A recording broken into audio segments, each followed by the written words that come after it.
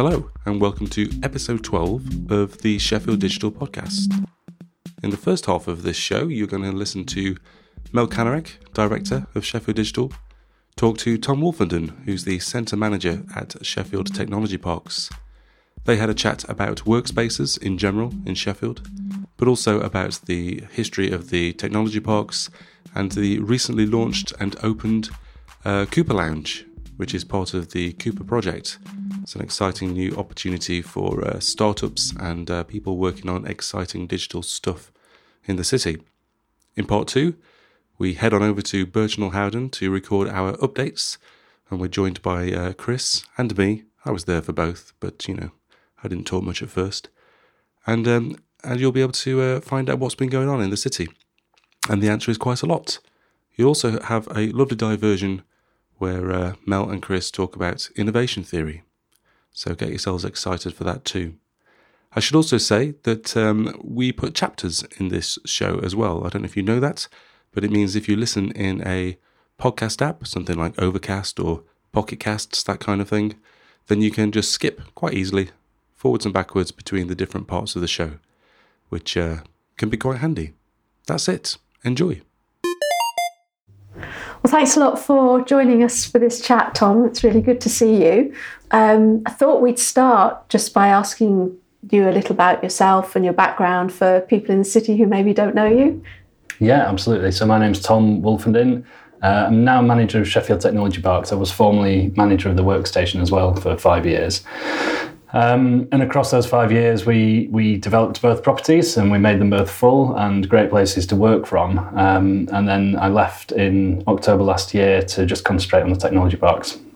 The Sheffield Technology Parks is a building on Arundel Street. For people who don't know it, it's the long brick building with arched windows.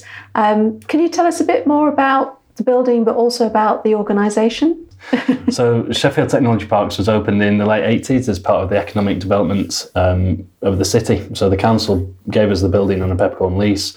We're a non-profit organisation set up to operate that building. And as part of that lease, we have a remit to help businesses start and grow. The idea being we incubate them, nurture them, and then hopefully they can expand internally, but then they also go out into the wider city and just boost the economy that way. So we've been doing it 30 years, and in that time we've seen quite a few big names come through, such as Genic, who then got bought out by NXP. Razer came here after they came out of Technophobia, and now they're a big agency down at the Workstation. So we've seen that pattern kind of come and go throughout the past few years. What sort of businesses have you got in here? Are they all software companies, or are there different kinds of things? So this is where my new challenge comes from, really, because when I was brought in 5 years ago, both buildings were fairly empty and we needed to build them to be financially viable, and now they are. I'm trying to retrofit the incubator model back onto the tech parks. So there's a few companies in the technology parks at the moment that might not be categorised as full tech, but we have a mixture of hardware and kind of things and 3D printers and consultants and a big amount of software and web and graphics, as well as the odd construction firm and film company and, these kind of other people thrown in. But 90% of the occupiers we have are technology-based.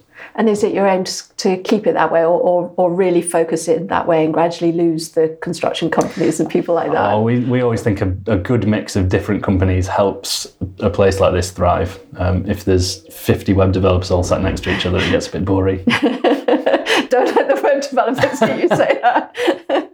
So this new space, which we're actually sitting in now to do the interview, so we're in the meeting room, which is a lovely room. It's got exposed brick on one wall, it's got a glass wall, it's all soundproofed. We'll post some pictures, but it's really nice and it's part of the overall space. What sort of inspired you to do this kind of upgrade now?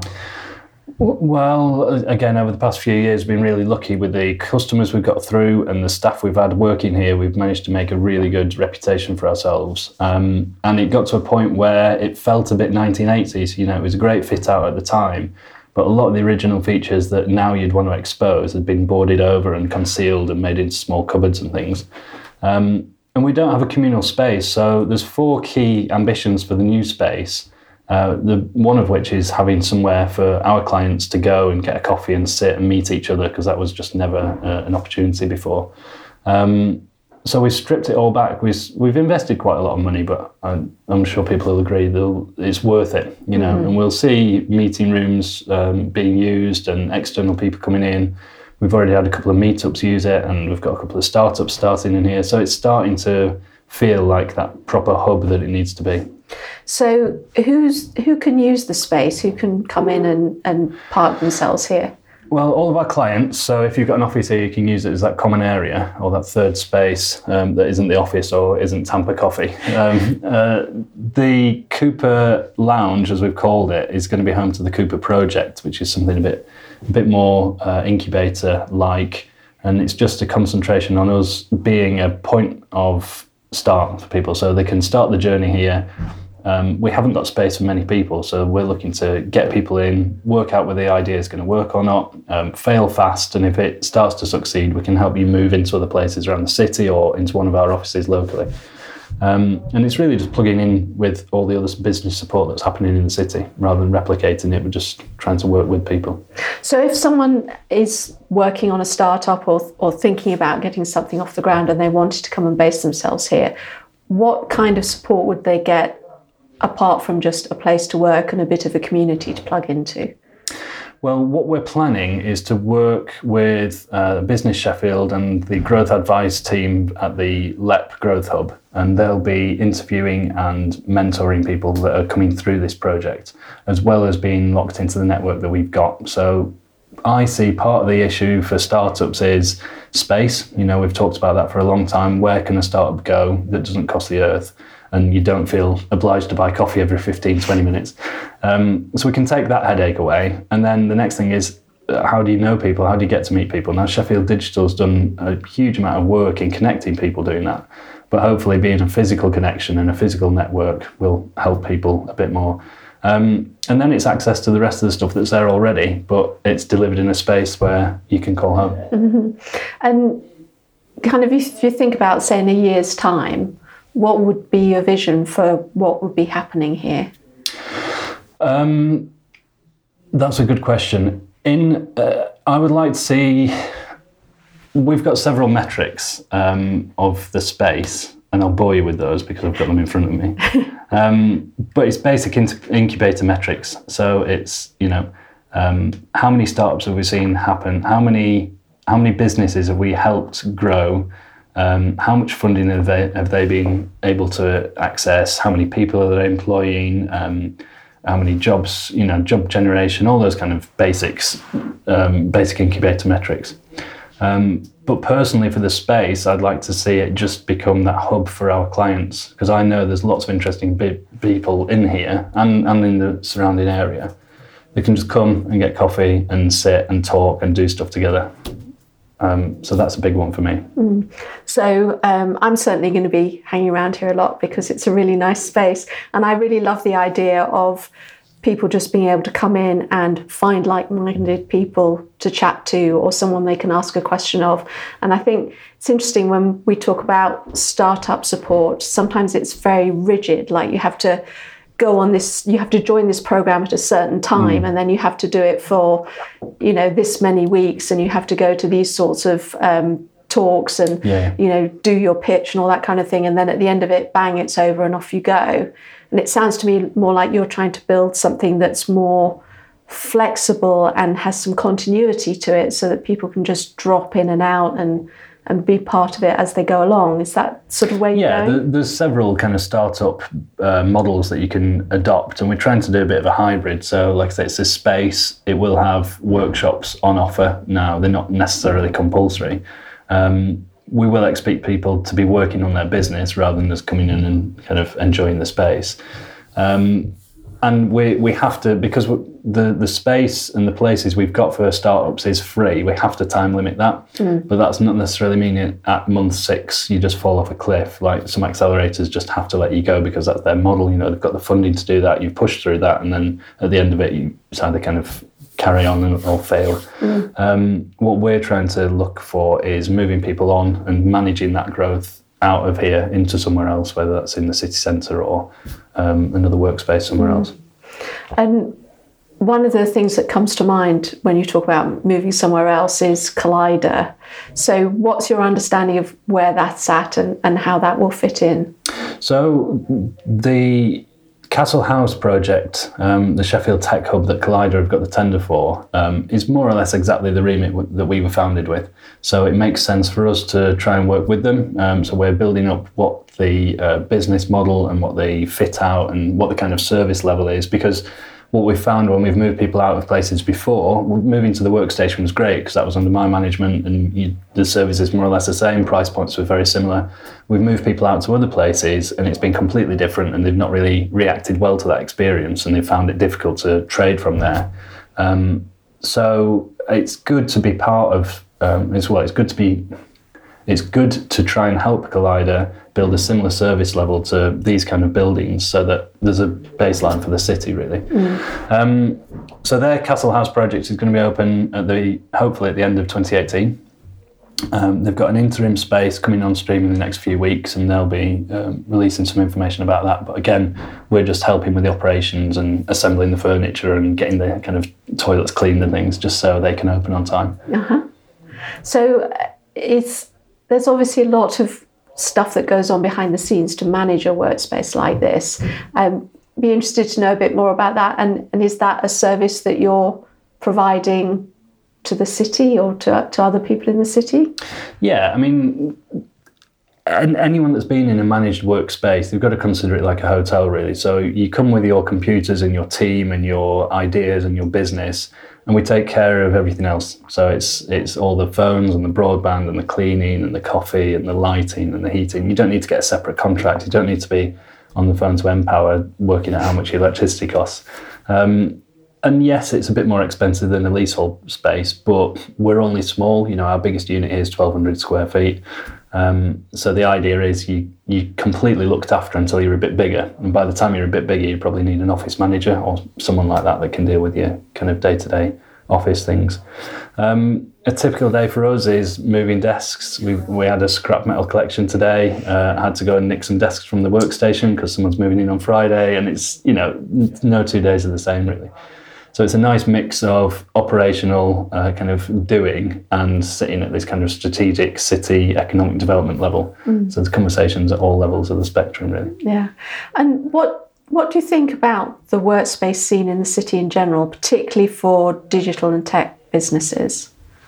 Having been in two of the biggest ones for a long time, it's nice to see everything thriving, but someone like me with a remit of filling a building with good firms, once you've succeeded and you're managing that building at 100%, there suddenly comes a problem where people can't expand or even can't contract. So you're suddenly losing people to these kind of out-of-town office parks. You see them out near Meadowhall or down near the Broadfield. There's all this kind of... And they're fine. They're kind of middle of the road, detached office blocks on some kind of retail park, and the BAP van comes at 11 o'clock, and it's just fine. But to be part of a city centre network of workspace is really important. So we need more. There's 80,000 square feet coming on at Castle House, which is going to be absolutely incredible. But already in early discussions, it looks like relatively quickly that could fill up in the first few years. So it's a lot of people look to the council, and there is a council involvement, but there has to be the kind of developer and town planning and operators. We need some foresight in the city and some cohesion about what's next. So post Castle House, and then we've got the new retail quarter or heart of the city coming on. There's loads of office space there. Do we make some provision for tech there as well? Do we start those conversations with Queensbury early on?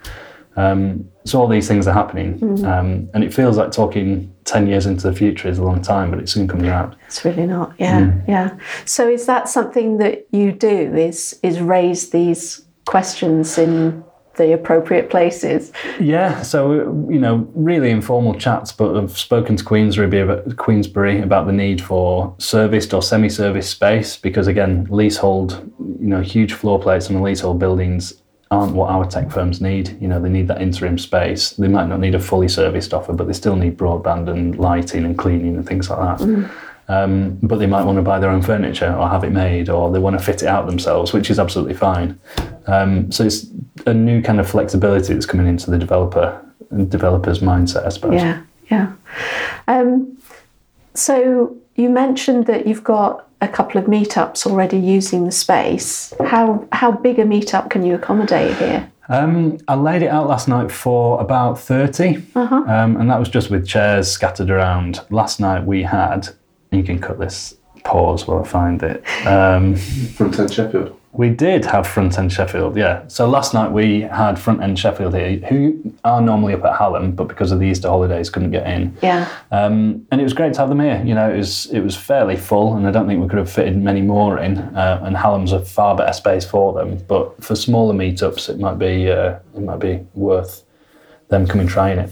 We don't make a charge for it. We're part of our 4 principles. Well, I'll tell you what the 4 principles are. So I mentioned earlier that it was somewhere for businesses to come and meet each other. So that's clients and new businesses. It's a space for our occupiers to work on their business, so to develop the business rather than just doing the business. And it's a space for community meetups to come and grow and, you know, use it. So if you've got a small startup meetup and you want to come along, that's absolutely fine. So you could incubate your meetup here, hopefully, and then when you get bigger, you'll have to go somewhere else. To bigger spaces, which you know, are around and about. And again, hopefully when Castle House is opened up, there's supposed to be much larger meetup Huge space event in there. space. Huge event space there. So that will be really exciting. And this interim space that you mentioned, I know you can't say too much in advance of an official, but is that just going to be working space, or will there be some event space there? Do you know? I don't know. I think there's going to be enough space to do stuff in there. It just depends how full their projects that are going to be based there fill the space. Yeah. So it's a 4,000 square foot space, so it's fairly limited. Yeah. But yeah.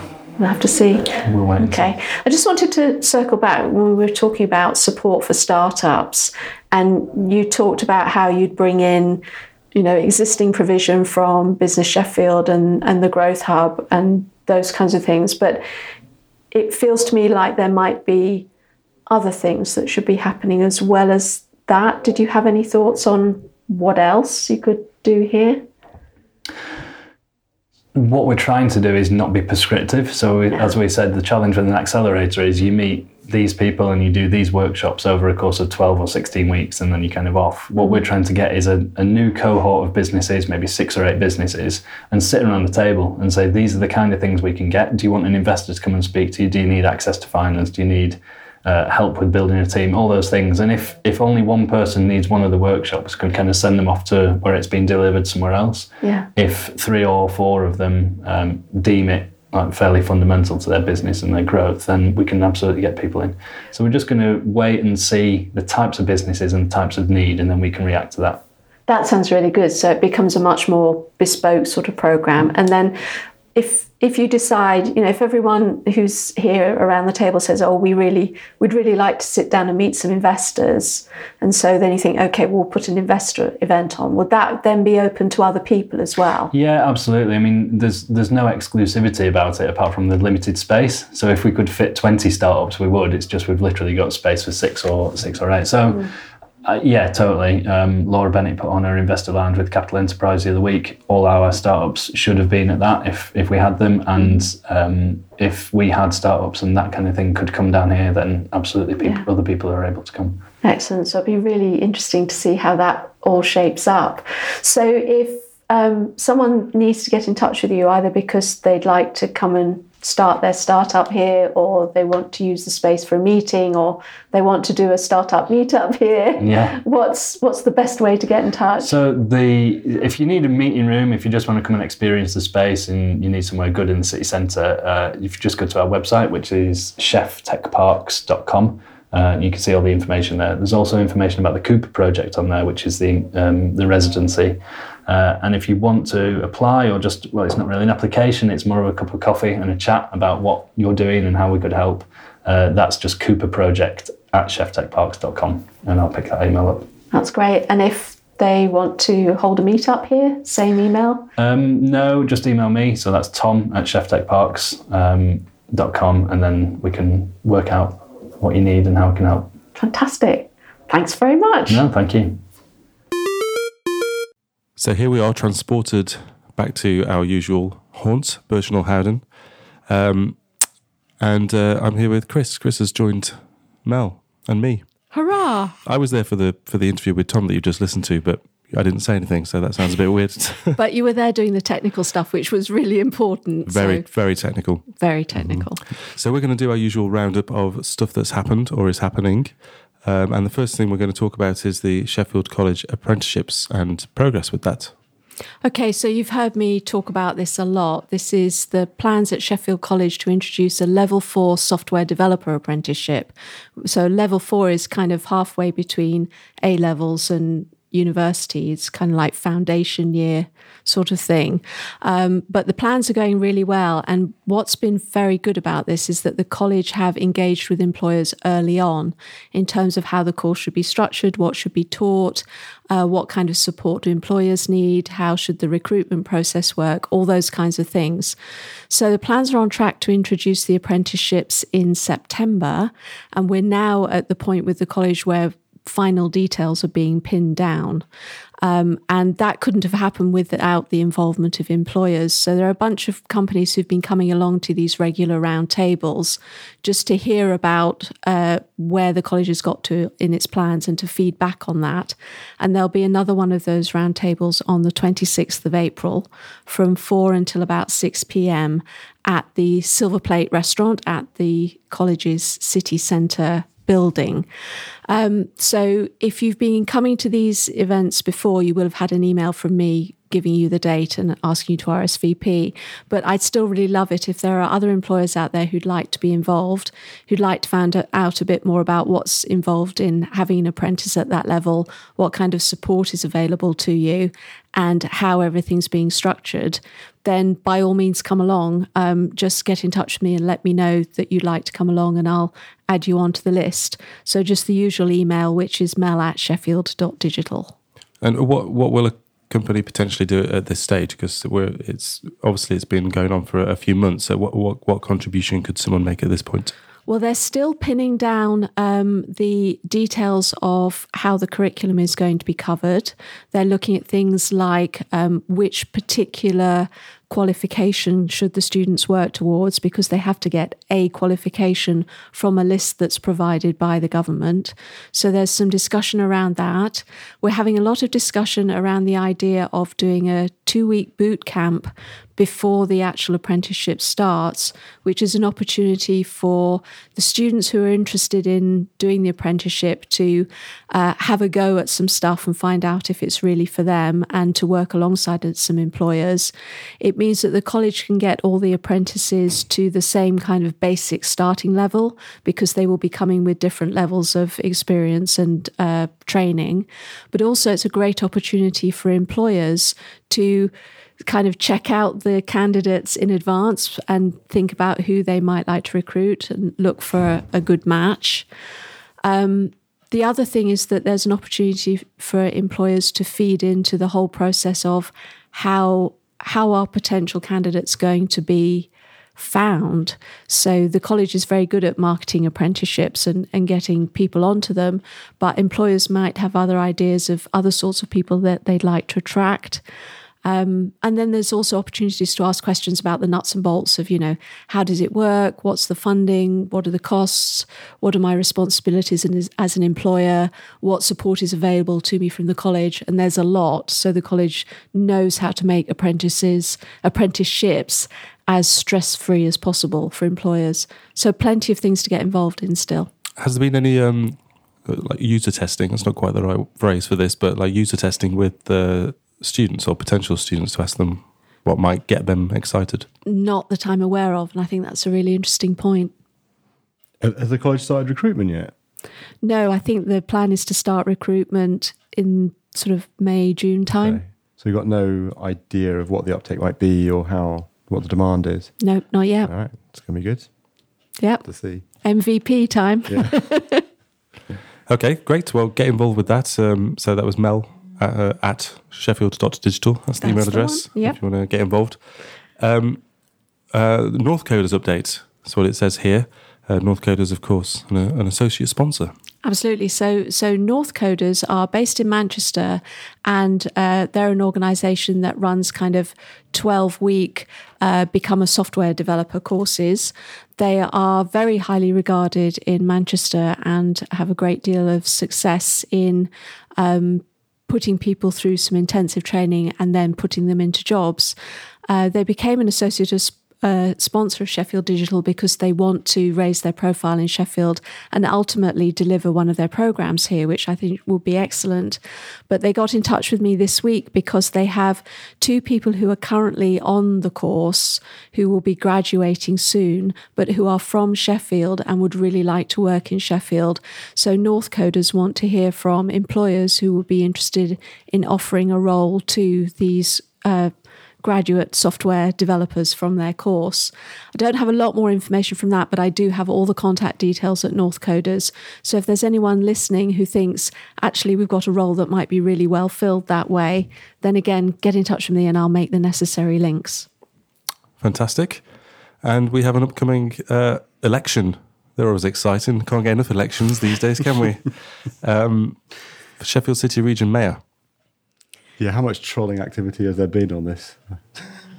I haven't checked the feed. Oh, I don't think it's that bad yet. Yeah. So, okay, so we're going to have a mayoral election. Yeah, 3rd of May. The Sheffield City region. That's right. And why should we care about this? Because once we have a mayor for the region, we will be able to finally pull down some of the money that was promised to us through devolution, which the region hasn't been able to get its hands on because we haven't had a mayor, so we haven't had a devolution deal. Who's us? So us is Sheffield, Rotherham, Barnsley, Doncaster. Okay. That's who the mayor will represent. Yeah. Yes. I mean, it's and not quite the Sheffield City region as it was originally defined. It's more like the combined authority. Yeah. The combined authority. And the devolution deal that the combined authority signed with government was dependent on the mayoral election, which was supposed to happen last year. And so the devolution deal can't go into action until the mayor has been elected. But that devolution deal, as well as giving the region or the combined authority control over, a bunch of budgets and spending that formally or currently are under central government's remit.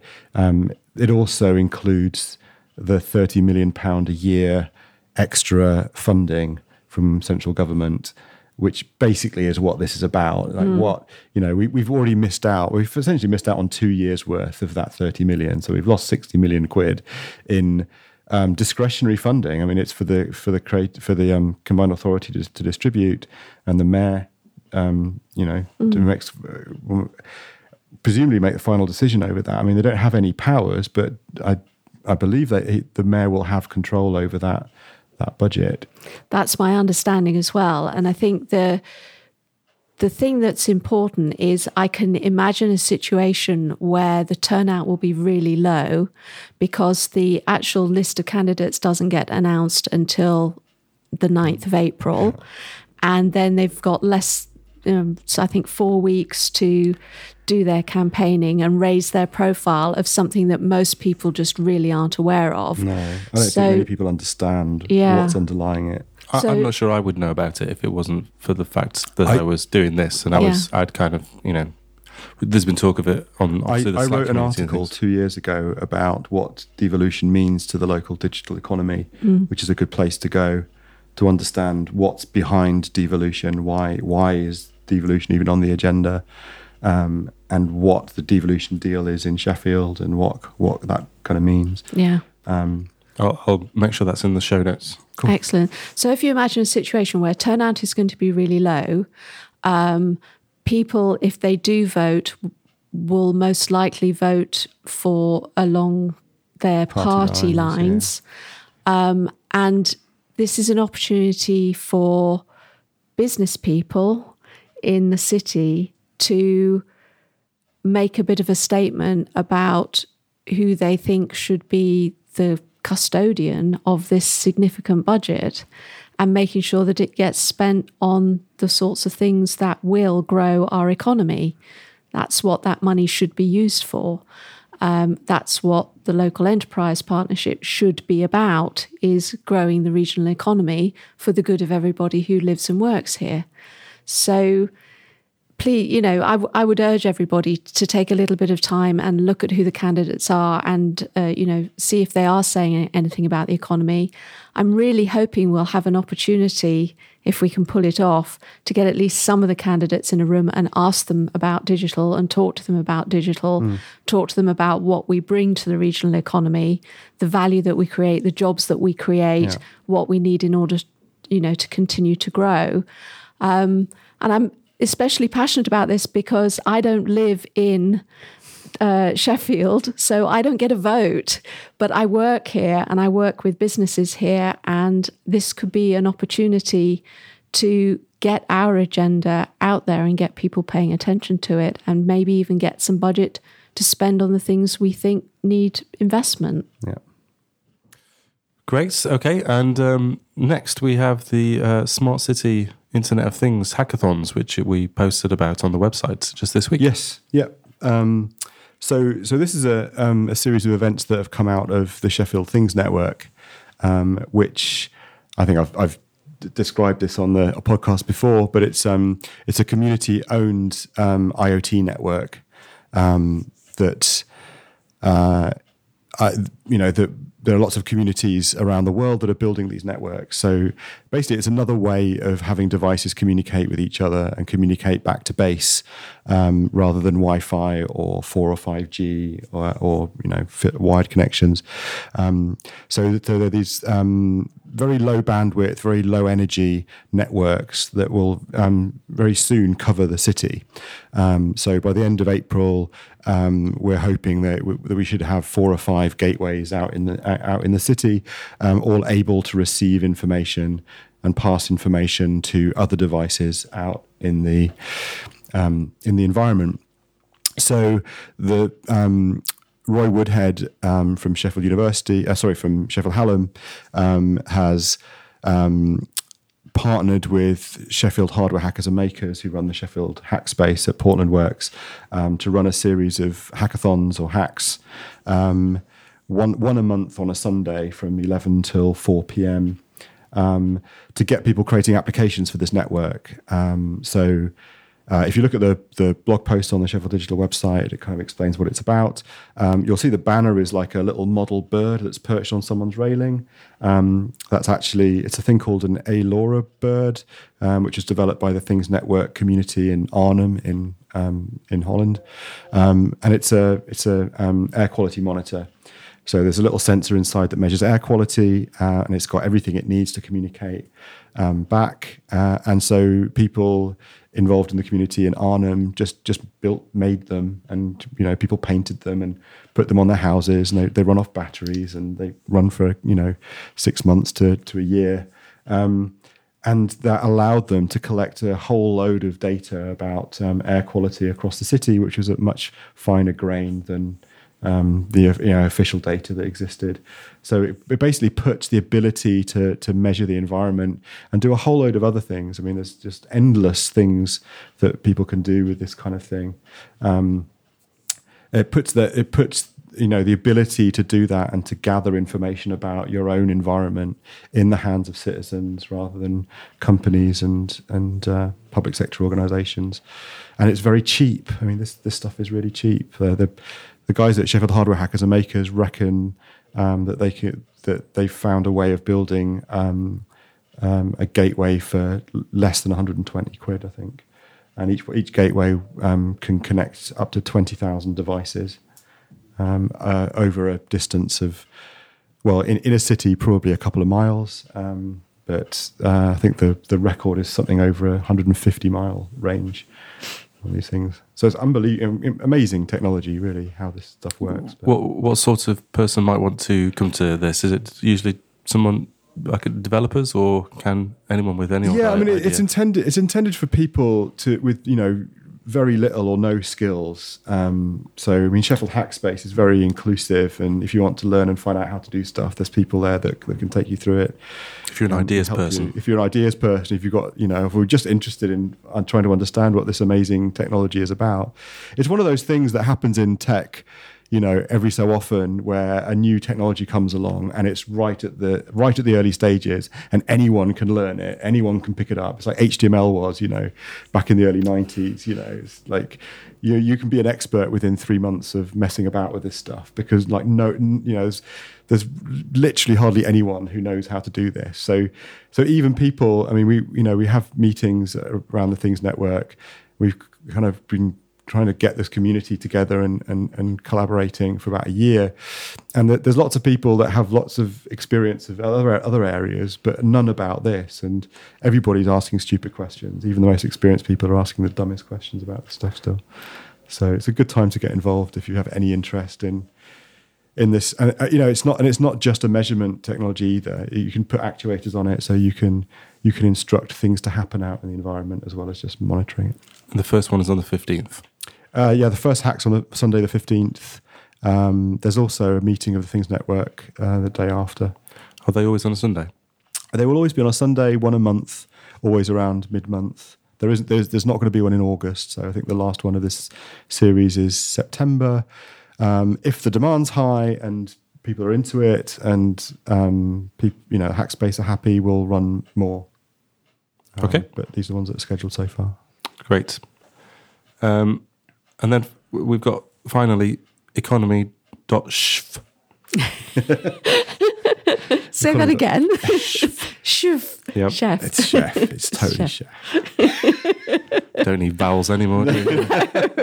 Vowels are so last year. Useless. Yeah. This is part of .chef, isn't it? It is. Which we've talked about and we had the conference about 6 months ago. So .chef is it's the coalition, the digital coalition in Sheffield. So the economy.chef is the part of the coalition that's about the economy, digital economy and digitization of the wider economy and everything that relates to that. And there are other groups being formed around the other domains within the .chef model. I know Mark Gannon at the council is looking to allocate funding to get a full-time coordinator to drive the .chef program, which would be fantastic. The program's been nominated for a Digital Leader Award this year as well, which is great as well. So the one area of .chef that is maybe more active than the others currently is the economy bit. And meeting about it last week. I don't really know if there are other groups meeting yet. The economy one is the one that that actually has a group around and people meeting. Yeah. Others, there are individuals that are kind of tasked with bringing activity together. Yeah. So the group is meeting kind of every couple of months, and it's a mixture of people from the universities, people from the local authority, business people, people from the AMRC, people from Barnsley come, which I think is really good. So it's not completely hard and fast about city boundaries, which I think is so important. The agenda at the moment, it seems to be serving very much as an opportunity for people to catch up with each other and find out what's going on. And we know from experience that that's really valuable, and people need that. The hope is that it will also start to move towards things happening. But we had two really interesting briefings at the meeting last week. The first was from a guy called Simon Ogden, who is going to be the project director for Castle Gate. So that's the whole area around Castle House. So it's not just about Castle House and Collider and that kind of thing. It's about rejuvenating that whole area of the city and connecting it better to the rest of the city and to the canal side and to the riverside as well. Sheffield's Old Town, as they've started. Sheffield's Old Town, which I think is really nice. So Simon was telling us about the plans to uncover the heritage of and the history of Sheffield Castle, which a lot of people don't really know about, but it was a major, major castle back in the day. And apparently Mary, Queen of Scots, spent more time there than anywhere else when Queen Elizabeth was incarcerating her in various castles around the country. So there will be archaeologists on site this summer, apparently, starting a dig. And they have talked about creating some sort of AR visualization to help interpret what's going on the site. They're also talking about developing this kind of pier or bridge or something above the excavation site so that you can walk over and see what they're doing and start to understand a little bit about what's going on there. But they're also got all kinds of good ideas about creating meanwhile spaces with shipping containers, trying to make the place somewhere where people go to experiment and to innovate. They're going to deculvert part of the River Sheaf and reveal the Megatron, which it's just lovely. It sounds like something out of a sci-fi movie. So at some point, there will be a project with the Environment Agency to reveal the Megatron. Chris is going to tell you what that is. I was going to say, I think we should probably explain what the Megatron is. No, I think it should be a secret. Well, people can look it up. It's a bit of a Sheffield. It's a Sheffield thing. Yeah, there's some great photos. Yeah. But similar to the work that they did with Porterbrook by Matilda Street, they're going to extend the what's called the grey to green, which is if you walk around by the law courts and Westbar and that part of the city, and you'll see how they've created a lot more pedestrianised space and more greenery, and tried to create a flow through that isn't about cars, it's about people. So it's pedestrianised and bikes and that kind of thing. They're talking about extending that into Pond Square and making a nicer link between Victoria Quays and Castlegate, so we don't have this awful thing where we've got this asset, which is the canal basin, but nobody uses it because it feels so totally disconnected from the rest of the city. So, yeah, lots of interesting plans going on there, and hopefully we will start to see things happening this year. It ties into the Knowledge Gateway programme as well. It does. All the development work around. Absolutely. Which Hallam's proposing with their master plan and the 37-storey tower Nelson Mandela plot. Yeah, so you start to see all these disparate bits of the city get linked up, and that's well overdue, and I think will really add to the energy of the place. The other presentation we heard was from Professor Vanessa Toulmin from the University of Sheffield, who was talking to us about the Creative Industries Clusters programme and a bid that is going in to the AHRC, which I think is the Arts and Humanities Research Council. Yeah. So this is the vehicle that the government is using to fund some projects around building up the creative industries in places outside of London. Yeah, I think they're going to fund 8 clusters, and each one has to demonstrate its viability, but also a strong innovative programme that's sectoral. Exactly. So Sheffield is through to stage 2, so we're down to the final 20 or so, of which 8 will be chosen. And Sheffield's has looked at the other places that are bidding, and they are very, very technology based. So Sheffield is going with a digital creative base, and they're calling it future making. They're concentrating on design and publishing, where publishing includes software publishing and games publishing as well, music and performance. But I really liked what Vanessa said. She said that digital underpins everything and runs through it like a golden thread. And I think that's a really good way of describing digital's role in those sorts of creative industries. And she has the bid has some really ambitious ideas in it, and lots of things that, if they do come off, are going to be really amazing for the city.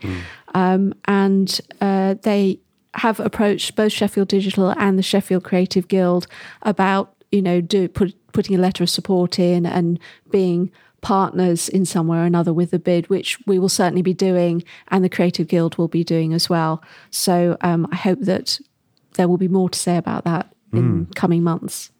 Yeah, it'd be fantastic to get. It would be, firmly in that overlap between the digital industry and the creative industry, and I think there's lots of demand for it. And if anything with the Channel 4 bid happens, then it's more to shout about and to congeal around that kind of that overlap between the two. Yeah. And something else, just looking at my notes, which also got talked about at the economy.chef meeting, was the University of Sheffield have won nearly £5 million for promoting the Internet of Things in 4 key areas, being manufacturing, smart cities, energy systems, and health and well-being. And this is being led by Professor John Clark. And one of the things he mentioned was trying to get some IoT meetups happening in the MindSphere lounge at the Diamond. So I don't have a lot more information on that, other than the fact that a bunch of cash is flowing into the university that IoT type people should be finding out about and reaching out, making connections with, getting involved with, so that the university doesn't just do something in isolation. Yeah. I guess that the first big part of that, and we need to find out what else they've had funding for. But the first big chunk of that is for the Urban Flows Observatory, right? Which is, I think, it's 2.3 million quid, and that's a project to basically instrument up the city to try to measure its metabolism, its energy metabolism. So energy in, energy out. So whether it's electricity, heat, gas, so all of the energy inflows, including they've kitted out a van that's going to be driving around the city that is sensing, but also looking at the building materials that the city is made of, and with thermal cameras and LiDAR, and figuring out what the thermal properties are of building materials and how that changes over time, all of this stuff. But they've got 2.3 million quid to spend on this, but it's like capital budget, so it's all kit. So we've been talking to them as part of the Things Network quite a lot, because they've got money to spend on kit. And some of that money they're spending on Things Network kit, and we're getting some of those gateways out.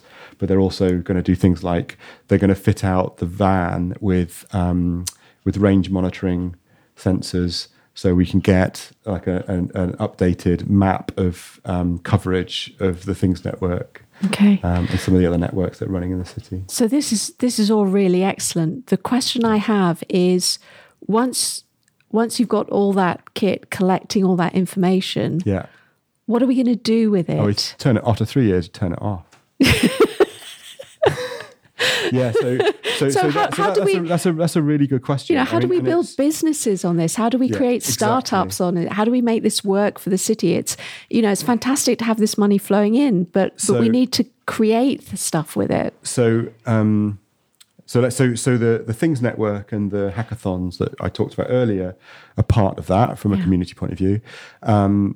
Urban Flows, they've initiated this, because it runs over 3 years. They're doing like a competition every year, and the first competition was around sensors, and they did that. They started that in December, where students and startups and private individuals and whoever, teams, can bid for ideas and get 3,000 quid to spend on kit to test and trial the idea.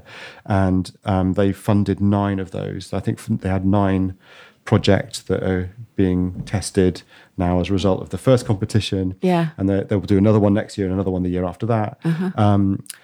But they're also looking to develop long-term business solutions that work with the infrastructure. So part of that is working with IDAC, who are doing the public Wi-Fi, but part of that is things like, because they're installing reference grade sensors in the city, you can use that as a test bed to test your sensor products.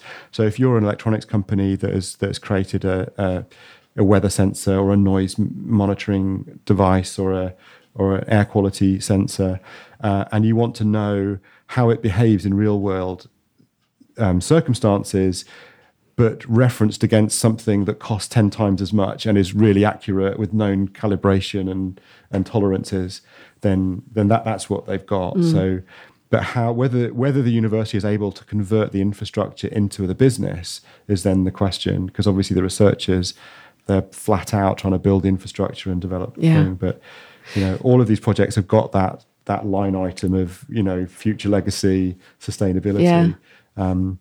But I think later this year, they'll want to engage with us, to engage the business community, to see how the local business community can get involved in leveraging some of this academic infrastructure into revenue. Yeah, so that's exactly what I was going to say, is like, we hear about fantastic work going on in both of the universities.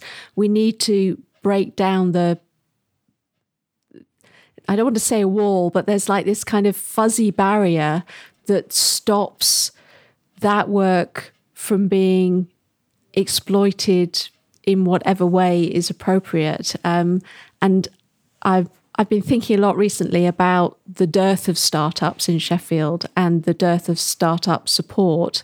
And it just seems to me that there must be so many things that could be released out into the wild and experimented with, and people, have the opportunity to come up with an idea to start with. I think the whole startup thing sometimes is so worked around, you need to have an idea.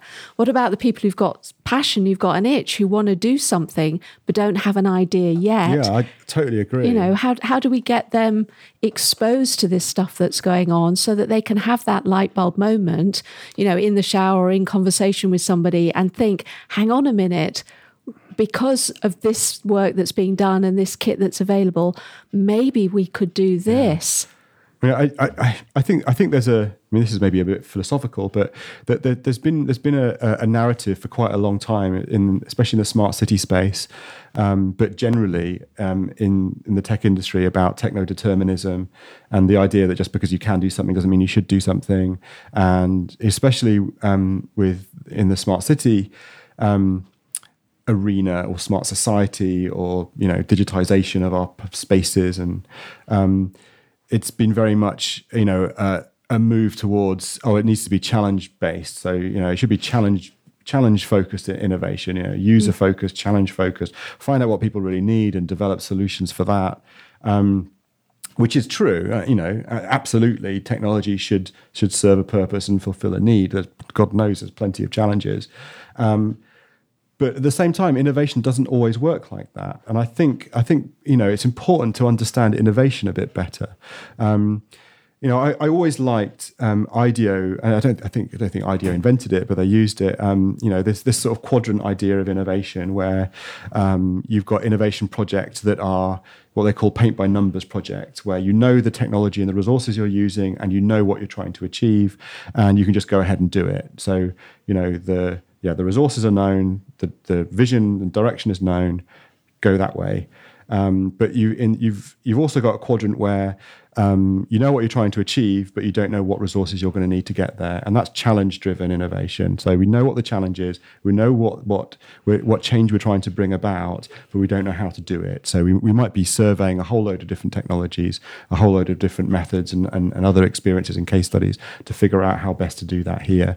But in the bottom right quadrant, if you like, you've got what they called the Hollywood studio model of innovation, where you've got a whole bunch of resources, but you don't know what you're going to do with it, right? Yeah. Like an old Hollywood studio, not nowadays that it's all fragmented, but where you've got a bunch of writers and directors and sound stages and props and all of this stuff. You've got, what film are you going to make? So come up with an idea that uses all of this stuff. You've got 6 months of this soundstage. What are you going to do with it?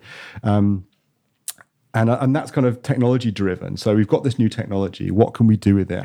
What kinds of things is it capable of? How does it change the dynamics around where we can apply it? And that's what a lot of these emerging technologies are really about. It's like people figuring out what they can do with it and what they can do with this, world-class infrastructure that the Urban Flows Observatory is creating in the city. And then, of course, you've got the other where you've got these things that are called foggy projects, where you don't know what you're going to do and you don't know how you're going to do it. That's most of my life is a foggy project. Which IDEO always said it was the most interesting space, and they had such a reputation that companies would pay them money to do foggy style. Yeah. But I remember talking to Colin Burns, who was one of the lead people there years ago, and he was saying it's only certain people that can operate in that foggy space because you're kind of without any rules. And he had people come to blows over deciding what to do next because you don't really know. But that's where kind of your sort of high risk innovation should be. But you should really have all of those things covered. So. Yeah. So that was a really interesting digression there into the world of innovation and startup, but you can tell it's the sort of thing that keeps Chris and I awake. I think going back to your point before, just quickly, I mean, part of this is because all of these budgets are capital budgets, not revenue budgets. So you've got 2.3 million quid to spend, but you can only spend it on purchasing physical stuff. Yeah. And obviously, all of the academics and the research students, they're all covered. But then they need to find research grants to do specific things with. But if they were to spend 100 grand of that 2.3 million on an accelerator, right, to use this infrastructure to do that technology-driven innovation, here's a 3 or 4 month accelerator using the infrastructure that we've just spent all this money on. That would change the whole situation, I think. But they haven't got the 100 grand to spend on it. But circling back to our conversation about the mayor and the devolution deal and all of that, maybe that's a way to pull down the money that would create the accelerators and the ideation programs and all those things that we need that we don't have at the moment. Yeah, maybe not directly fund them, but fund the people that can pull the institutional and commercial investors together to create a new incubator or accelerator. So if there are any billionaire tech entrepreneurs listening randomly to this podcast because they stumbled upon us from their pads in Silicon Valley or wherever, who feel like... Who are you thinking about there? No, actually I wasn't, honestly. I was telling a random story and then realised it sounded like I was targeting someone, which I am totally not. But it would be lovely to find if there's people out there who want to invest in the city, who can bring that missing piece of the puzzle. That would be awesome. But I'll stop now before I dig myself into a total hole. So, upcoming events. I'm still here, by the way. Hi, Ian. There you go. We needed to fill out some space. Upcoming events. So, I'll whip through them relatively quickly. The first 3 on this list are probably in the past by the time you listen to this, but I'm going to tell you about them anyway. So, on the 10th, we have Equal Experts, an introduction to blockchain technologies, WordPress Sheffield, and Sheffield Test Gathering. They're all on the 10th of April, which is either very, very soon or in the past. On the 12th of April, we've got Sheffield DevOps. On the 15th of April, we have the first hackathon, which Chris has already told us about. On the 16th is the Things Network meeting, which you sort of told us about. Yeah, it's basically the Things Network community meeting to talk about what's going on in general. But we don't have a venue for it yet, so. But watch local press for information. Indeed. 16th to the 27th is the Leeds Digital Festival. Anything to add to that? I would really recommend for all you empowering women out there, if you can get to the Empowering Women Day conference. I went to it last year and thoroughly enjoyed it. The only reason I'm not going this year is because I've got other stuff on that day. But it was really, really good. So I'd recommend that for a day up in Leeds. Yeah, it looks like a good programme anyway. And it's, less than an hour away. On the 25th, we have the next Riverside game night from the folks at Sumo. It's been popular, I think, the first 2. So I'm sure the next one will be. Oh, they're looking for developers, aren't they? Yeah, and if you've got a game that you want to showcase, they're always really keen to see people do that, even if it's very much work in progress. But it's a great opportunity to showcase what you're doing. Yeah. On the 1st of May, it's .NET Chef, and then we want to give a shout out. I think. Remind people that it's Geek Breakfast every Friday morning, pretty much. Except next Friday, Chris won't be there. Yeah. Oh my God, I'm getting ribbed so much because I'm going away again for a week. Sorry. That's all right. Not sorry. It doesn't need me to be there to go ahead. People can meet and have coffee and talk about digital crap. Digital stuff. Yeah, we had really good chats this morning about all kinds of things. Yeah. It was really good fun this morning. So Geek Brekkie is just anyone can turn up to Tampa from 9 o'clock in the morning. Yeah, on Friday, usually so. I'm there unless I'm away. Yeah. I mean, that happens a lot, but it's it's every Friday morning, and then it's kind of an informal coffee and chat type thing. Anyone can come. Yeah, it's a drop-in networking chat. Yes. So anyone who wants to come and meet other people in the tech industry and drink good coffee, and drink really good coffee, have a nice breakfast. 9 till about 10:30 every Friday morning at Tampa Sellers Wheel. Great. Memberships. So new members. Since we last recorded, Objective Creative Limited, who are an agency. Welcome to them. Thanks for becoming members. And Rachel Furler, who's been on the show before, has renewed her membership. So thank you to Rachel too. We always must thank our sponsors. That's Erwin Mitchell, Shorts, the Sheffield College, North Coders, and Benchmark. And if you want to subscribe to the show, then you can do so in iTunes or Apple Podcasts. I forget what they call it these days, but you know where it is. Or any app that you particularly prefer to use, like Overcast or Pocket Casts. You can find out more about the show at sheffield.digital/podcast. And please tell people about this so that they can listen. And Mel's got her hand up. Please, miss. Actually, I wanted to give another big thank you, which is to Birchnall Howden, because they let us come and use their office and all their podcast recording equipment every 3 weeks when we come and do this bit of the podcast. And we always forget to say thank you. So today, thank you.